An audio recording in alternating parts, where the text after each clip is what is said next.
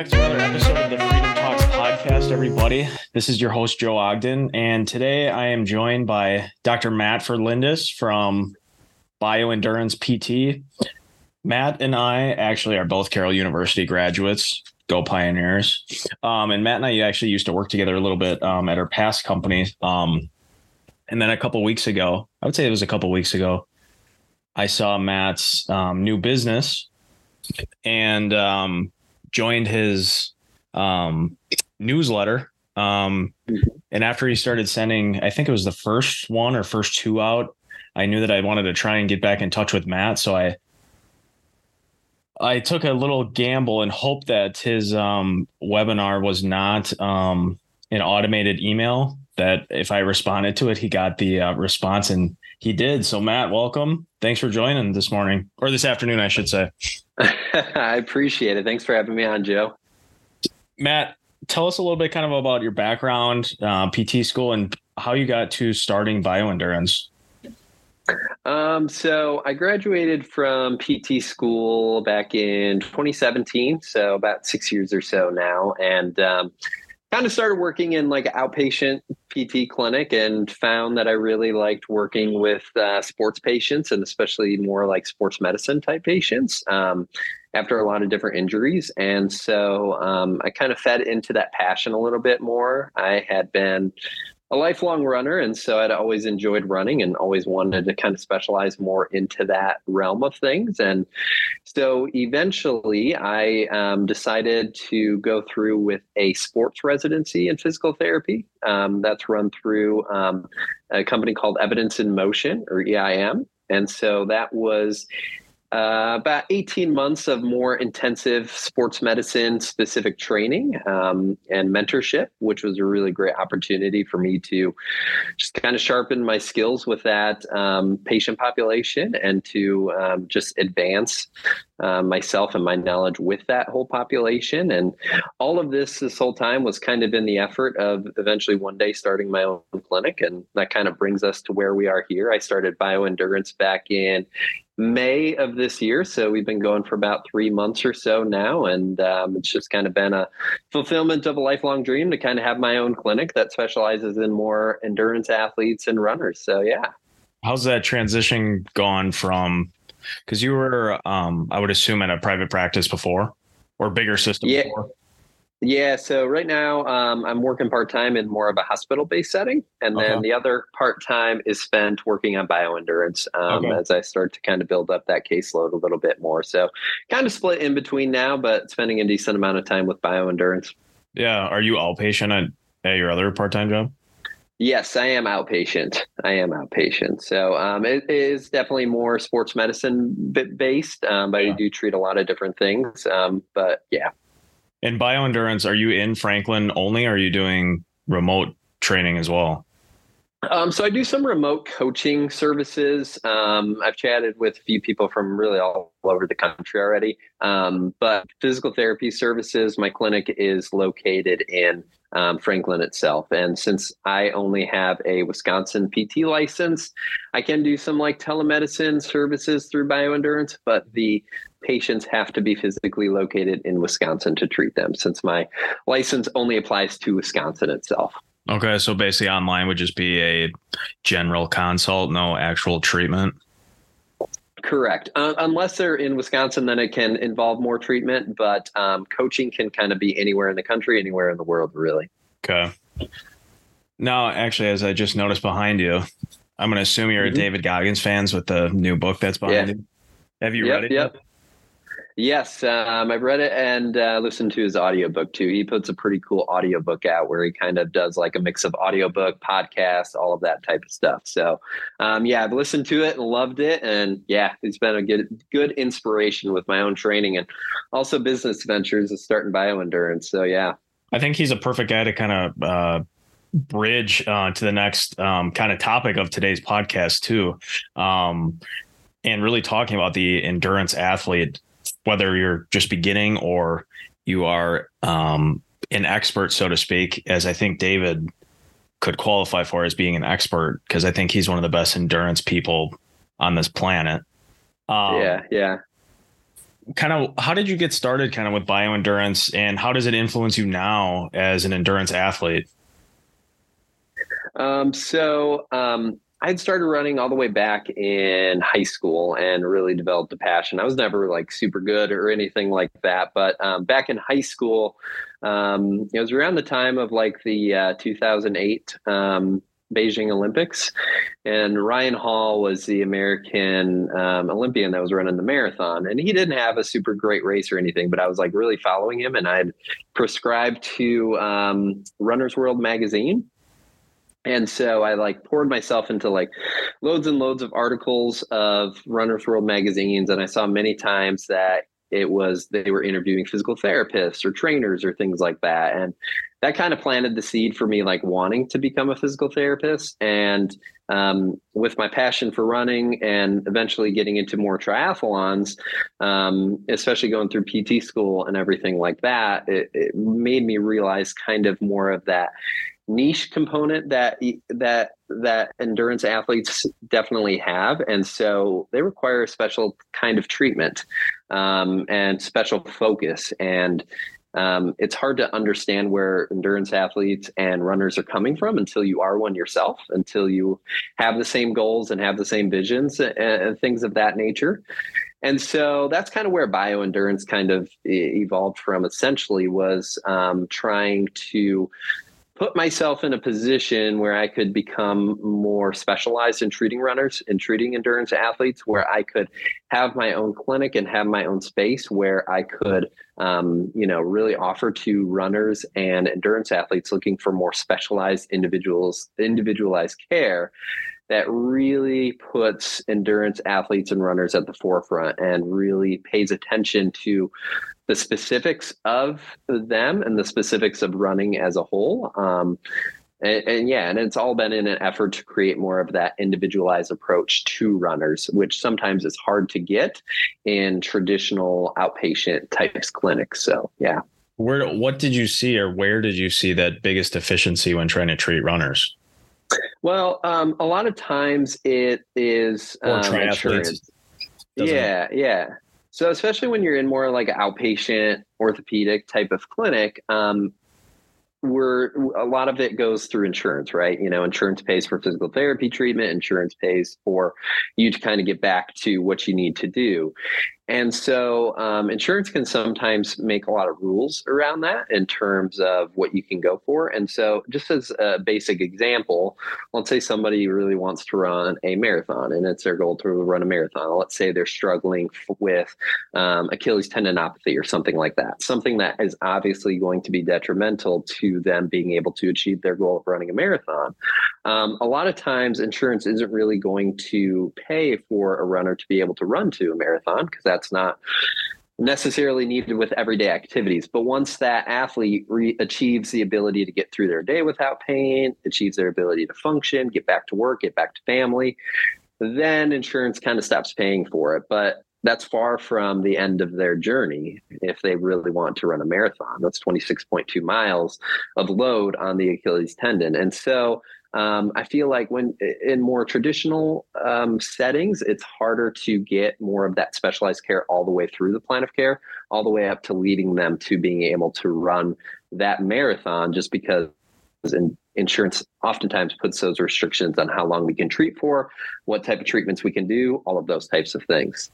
I think that's a huge challenge just in general. And quite honestly, I think that could be a different podcast in itself with a bunch of different providers, is trying to figure out, okay, you have some of these patients in front of you. Yes, they are functional. I think we all would agree at some of this stuff. Yes, they're functional, but they still need something. What are we supposed to do? Just say insurance isn't going to pay for it. Yeah. And I feel like as PTs too, we always have, if you're a PT, you're a PT because you want to help people. Yeah. And so that was always a place where I was like, oh man, I wish I could provide more for these people. But there was just a certain point where I just couldn't provide anything more, just because I wasn't allowed to. And so that just is kind of a bummer when you're really trying to help someone and you're limited with how far you can really go with them. Yeah.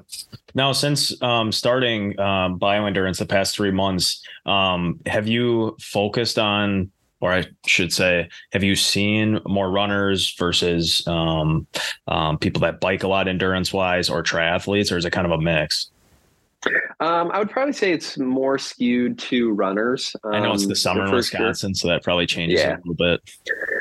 Yeah, it's definitely a little bit more skewed to runners. And I think that just makes sense just based off running is just a very, a lot of times we don't think about it like this, but it's a very high load activity. And so with a lot of repetition. And so because of that, you're a little bit more prone to injuries because of that versus like in triathlon. Swimming injuries can often happen for sure, especially since a lot of times endurance athletes aren't necessarily used to upper body work if they're coming more from a running background. But swimming and biking are a little bit more low impact activities, whereas running is a lot more high impact activity. And so that's where a lot of injuries can come from. What are you seeing, or what do you think is one of the most prevalent runners injuries? I think probably most prevalent would be the two that come to mind most are number one would be tendinopathy issues, or where there is some dysfunction and irritation within the tendon itself. And that comes from a level of overuse of running. And that's where a majority of running injuries come from is overuse or overloading the tissues too much, and those tissues start to break down. I feel like any runner has probably had some sort of experience with a tendinopathy issue, some tendon, whether it's their Achilles, patellar tendon, whatever it may be. And that's definitely one of the most prevalent ones. And I know research is showing like a really high incidence of running injuries. Some research reports incidence of running injuries in runners to be as much as 85%. So like 85% of runners experience an injury at some point, and that's just a crazy high amount when you really think about it. The other big injury that I would say that a lot of runners have is another overuse injury is more of like a patellofemoral pain syndrome, where you're getting pain present at the front of the knee. A lot of times that can kind of come about at different points of running, landing, when they're taking a step, the beginning of runs, end of runs, things of that nature. But with both tendinopathies and patellofemoral pain syndrome, there's a lot of biomechanical, I guess you could say, impacts on those types of injuries, and a lot of biomechanics that can oftentimes cause or enforce those injuries, as well as a lot of biomechanic changes, whether it's through strengthening, running technique changes that can also treat those. So I would say those are two very prevalent ones, but two also very treatable injuries. I think running is really unique. And I say this from the background as I played college baseball, which is a bunch of different motions that make up the game of baseball. Running is just that. You are doing the same thing, the same motion, give or take, even though your form might alter depending on where you are in the race, but that's all you're doing. Yeah. Back and forth, back and forth, back and forth. It's over and over again, and it's that repetition. And it's also, if we look about it, but the body really has three planes of motion, right? There's the sagittal plane, or like if you think of like a bicep curling up and down. There is the frontal plane, or if you think of the arm moving straight out to the side. And then there's transverse plane, where we're rotating at the spine or something like that.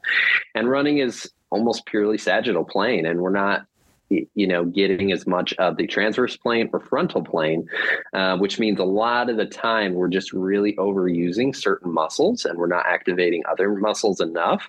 And so for runners that aren't necessarily used to moving in the frontal or transverse planes, that can be where a lot of injuries come from and where they kind of originate from as well. And and this could be on the course of your career too, how many runners do you see that, and I just read your blog last week too, of the load versus the capacity of our tissues, or external and internal load, and my own marathon training right now. And this is the first time I've ever done it, so I have nothing to compare this to. How many people do you see that their training is so far off where it should be as far as getting the body prepared, and they're just doing too much too fast right away? Yeah, that's probably definitely the majority of where a lot of injuries come from. It's that overloading too fast, too quick kind of mentality. And it's hard to do that. It's hard to not fall into that category, because if you're an endurance athlete, you want to, if you're training for a race or training for a specific distance, you want to get there as fast as possible. And so it's hard to sometimes slow yourself down and have that patience to progress very, very slowly. But the classic is like the 10% rule, right? I think it was a article by Nielsen et al. That said you should really only increase by 10% every week. So let's say if you run 10 miles as your baseline, really, you should really only go up to 11 miles the next week, and then another 1.1 mile the next week, and so forth and so on. And so I think a lot of injuries happen at that beginning phase because we're not used to it.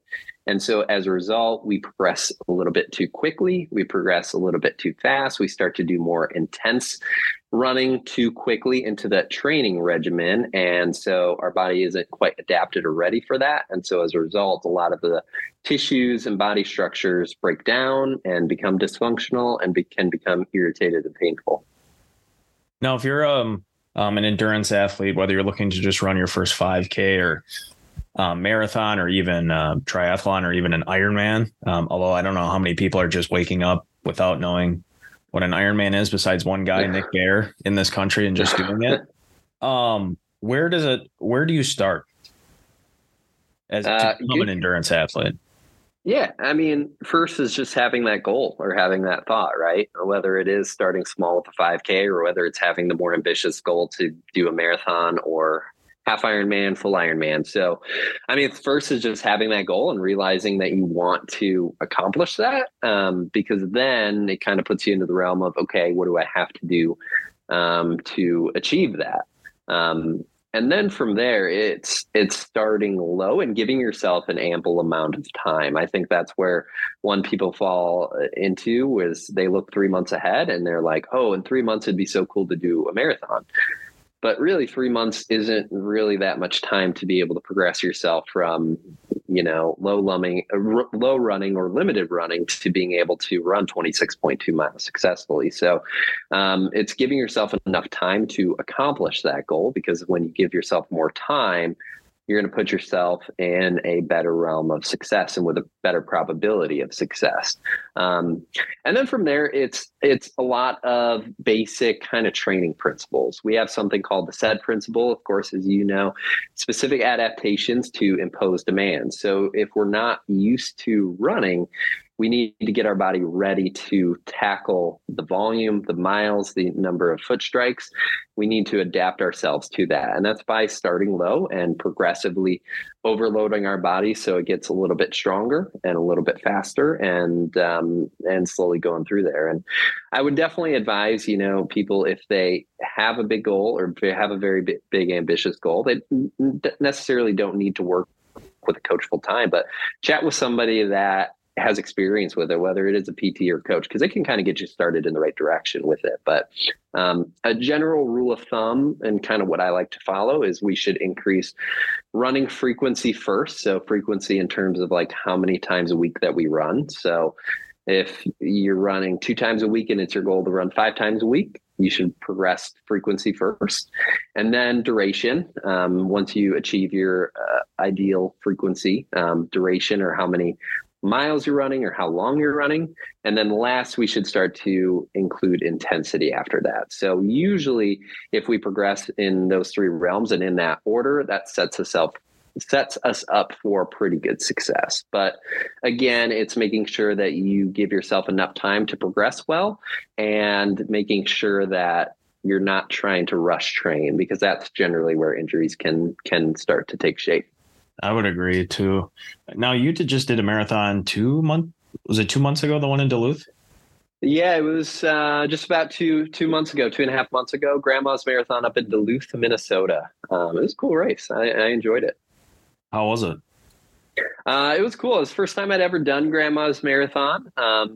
It's been a race I'd always wanted to do. It's just got a very like Northwoods feel to it. And I always grew up vacationing in the Northwoods. So it made for a really cool setting and a really cool race to run. And how'd you do? Or were you just good? Yeah, it was good. I accomplished my goal. So I had two goals leading into it. I wanted to be able to do a PR, and leading into that, I had done 3 hours 52 minutes was my PR. And then the second goal was to not like overall just blow up. I had done two marathons prior to that, and they had gone really well for like 18 miles, and then I like blew up and almost had to walk run like the last 6 to 8 miles of it. So those were my two goals, and I accomplished it. I got a 3 hours 49 minute. So that was PR. And then I was able to actually run the second half of the race faster than the first half by a minute or two. So my pace actually increased a little bit, or stayed the same throughout the race. So I was very pleased with that. I was very happy to accomplish those goals. So yeah. What were your keys to success, especially in the second half? Was it a nutrition, hydration, all the above, training? Yeah, I think a lot of it had to do with nutrition and hydration for me. I had made the decision to run with a hydration belt, or like one of those vests that kind of go on. I'd never done that before, but I had been training with a specific a nutrition or a specific fluid that gives me a decent number of calories. And so I just kind of had that fluid with me and kind of stayed up with it, and then took water in at aid stations. And I mean, no matter what, if you're running a marathon, the second half is going to hurt a little bit. There's no doubt about it. And so I made a point to stop and walk through the aid station just so I could get as much water, hydration, and some Gatorade, Powerade as much as I could. And that is what I think kind of helped me a little bit, is I just took the time to intake that. And I gave myself enough time to be able to intake that and get ready, and just ran to the next one. And by that point, they were like every mile or so. So it was kind of running from one aid station to another, getting the nutrition, and then running to the next one. Do you have any other races that are upcoming? No. So Grandma's Marathon was supposed to be like the first race for me for the year. But 2 weeks later, I just realized I wasn't recovering as well as I should have. And so I actually went to the doctor, and they told me I had mono of all things. I had a mono infection of all things. And then that got followed up by a bacterial infection in my throat, in one of my tonsils. And so those two things kind of put me down for about 3 to 4 weeks or so of not being able to train, not being able to run, because my body was obviously fighting a different battle. So I had plans to do Ironman Wisconsin in 2 weeks from now, but I deferred that to next year. So that was the ultimate A race for me for the year. But with getting sick in July, it just wasn't feasible, and it was just going to be kind of going back to our conversation before. It was going to be way too much to try to get myself up to the position of volume and training to be able to accomplish that. And so I was like, it's better to put my health first and kind of pull the plug on that and delay that to next year. And mono's not fun. I had it in college. I don't think I'd wish that on anybody. And there's really nothing that they can do for you. It's just like you have mono. No, it's just a matter of waiting it out. And it was so weird because I turned 30 in June, and I get mono, and I get told I have to have my tonsils taken out. And I'm just like, shouldn't I have done both of these like a while way back? Before? Yeah. So that was kind of funny, but. Now, were you sick when that big triathlon came to Milwaukee? No, I'd gotten better by then. That was beginning I saw you of went down August. there. And I saw you went down there. It was awesome. It was awesome. I'm a huge triathlon fan. I follow the pros very closely. So I was not going to miss an opportunity to actually go see them live. It was the PTO, Professional Triathlete Organization, U.S. Open races. And so it's literally like the best of the best triathletes. We had two past Olympic gold medalists in triathlon there running, multiple past world champions on both the men's and women's side. And so it was a cool race to watch and witness. So we were there on Sunday morning for the amateur. And I mean, even that was a pretty lively crowd and a cool thing to witness too. I can only imagine what Friday, and if you went Saturday too, for the women's professional people were compared to the amateurs. Yeah, it was really cool. It was just cool to be able to watch them and be that close to them setting up their bikes. And yeah, it was a cool experience for sure. I would definitely do that again if they came back to Milwaukee. I heard I think it was Ben Stone. Is that name the guy who won the Friday first place for the men's? Jan Frodeno. Was there a Stone from America? It was he. I believe he won the Olympic race for the USA Triathlon Nationals on Saturday. I want to say, somebody but was Jan Frodeno won the PTO US Open men's race. I had a patient tell me right after that they were out Friday or Saturday night downtown Milwaukee, and one of the bigger racers who won was out celebrating and said that he was going to Germany the next day or something. Oh yeah. I believe that there were a lot of guys I had heard went out that night and to celebrate the race and just hang out and whatnot. So, but yeah, it was cool. It was cool. How long is because our friend of ours, she did the sprints, and obviously that's smaller. How far was the race Friday? So the run, bike, swim. The professionals? Yeah. So the PTO, or Professional Triathlete Organization, is kind of creating their own distances for the race. They do a 100K race. So it's a 2-kilometer swim, 80-kilometer bike, and then 18-kilometer run. So it is just a little bit shorter than a half Ironman by about 10 to 11 total miles or so. Okay. But it's kind of its own specialized distance. Okay, that's what because it seemed like obviously the sprint is obviously much shorter, but it seemed like the race Friday was way longer compared to the sprint. I thought they were generally pretty close for someone who doesn't know too much about triathlons. Yeah, the professionals did it, and I believe Jan Frodeno did it in 3 hours, 14 minutes, I believe his finish time was. So it takes them about 3.25 hours or so to complete that distance. And how is that time compared to everyone else? I mean, is that flying? Yeah, he had a remarkable race. I forget. I believe he was 30 seconds over second and third place. And then a lot of the other professional men were anywhere from 3 hours, 20 minutes to 3 hours, 30 minutes. So it's like he was ahead of everyone, but everyone was still pretty close in performance. And that's why the professional races are such good races. And everyone's so close in performance, and it's really about who has it that day and who doesn't. So I think that applies to any professional sport, quite honestly. Yeah. Skill level is the same. 100%. And that's why all the strategies of the race is so intriguing. And majority of people would not find a 3-hour race interesting, but I absolutely love it. So that's where I want to finish too, is leading the next segue is I know you've completed an Ironman, and I think for me, looking at endurance stuff and getting involved in the endurance space, to me, the Ironman is kind of the pinnacle of endurance sports on top of ultra marathons, which I think is a different topic. But tell us a little bit about your first Ironman, kind of what went into it, what it felt like to finish, everything that was a part of it. Yeah, so I did my first Ironman back in 2018. And so this kind of goes back to high school and beginning of college too, as I'd always wanted to do an Ironman, especially when I was in high school. Every summer in August, NBC aired like an hour-long documentary about the Ironman on like a random Saturday in August, and it was about the previous year's World Championship race down in Kona, Hawaii. And so I'd always grown up watching that every single year and just being like, I want to do that one day.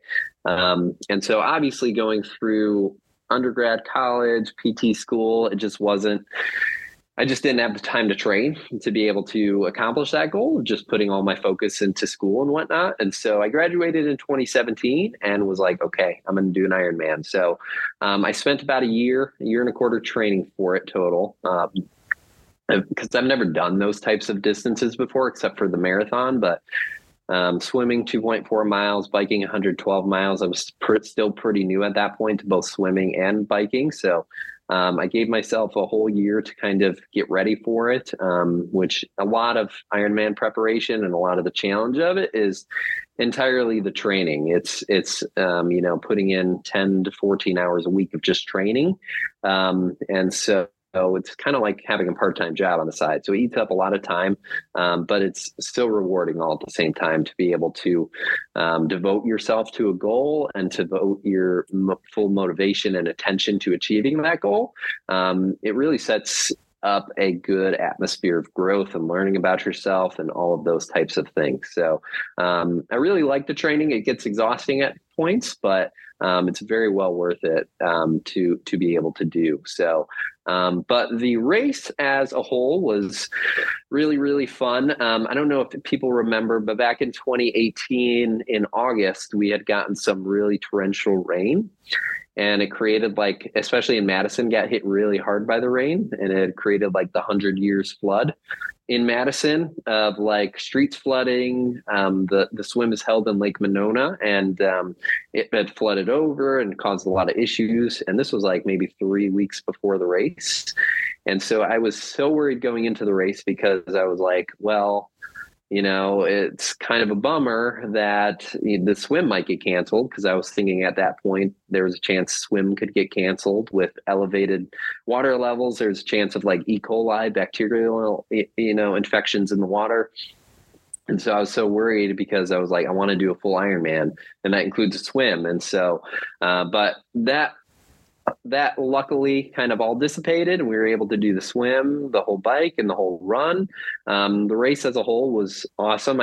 Many people kind of describe it as a celebration of all your training, and I would definitely agree with that. I was just trying to enjoy the whole day and just being able to, be happy with how I did, and being able to accomplish that full day of racing. The Madison course is really fun.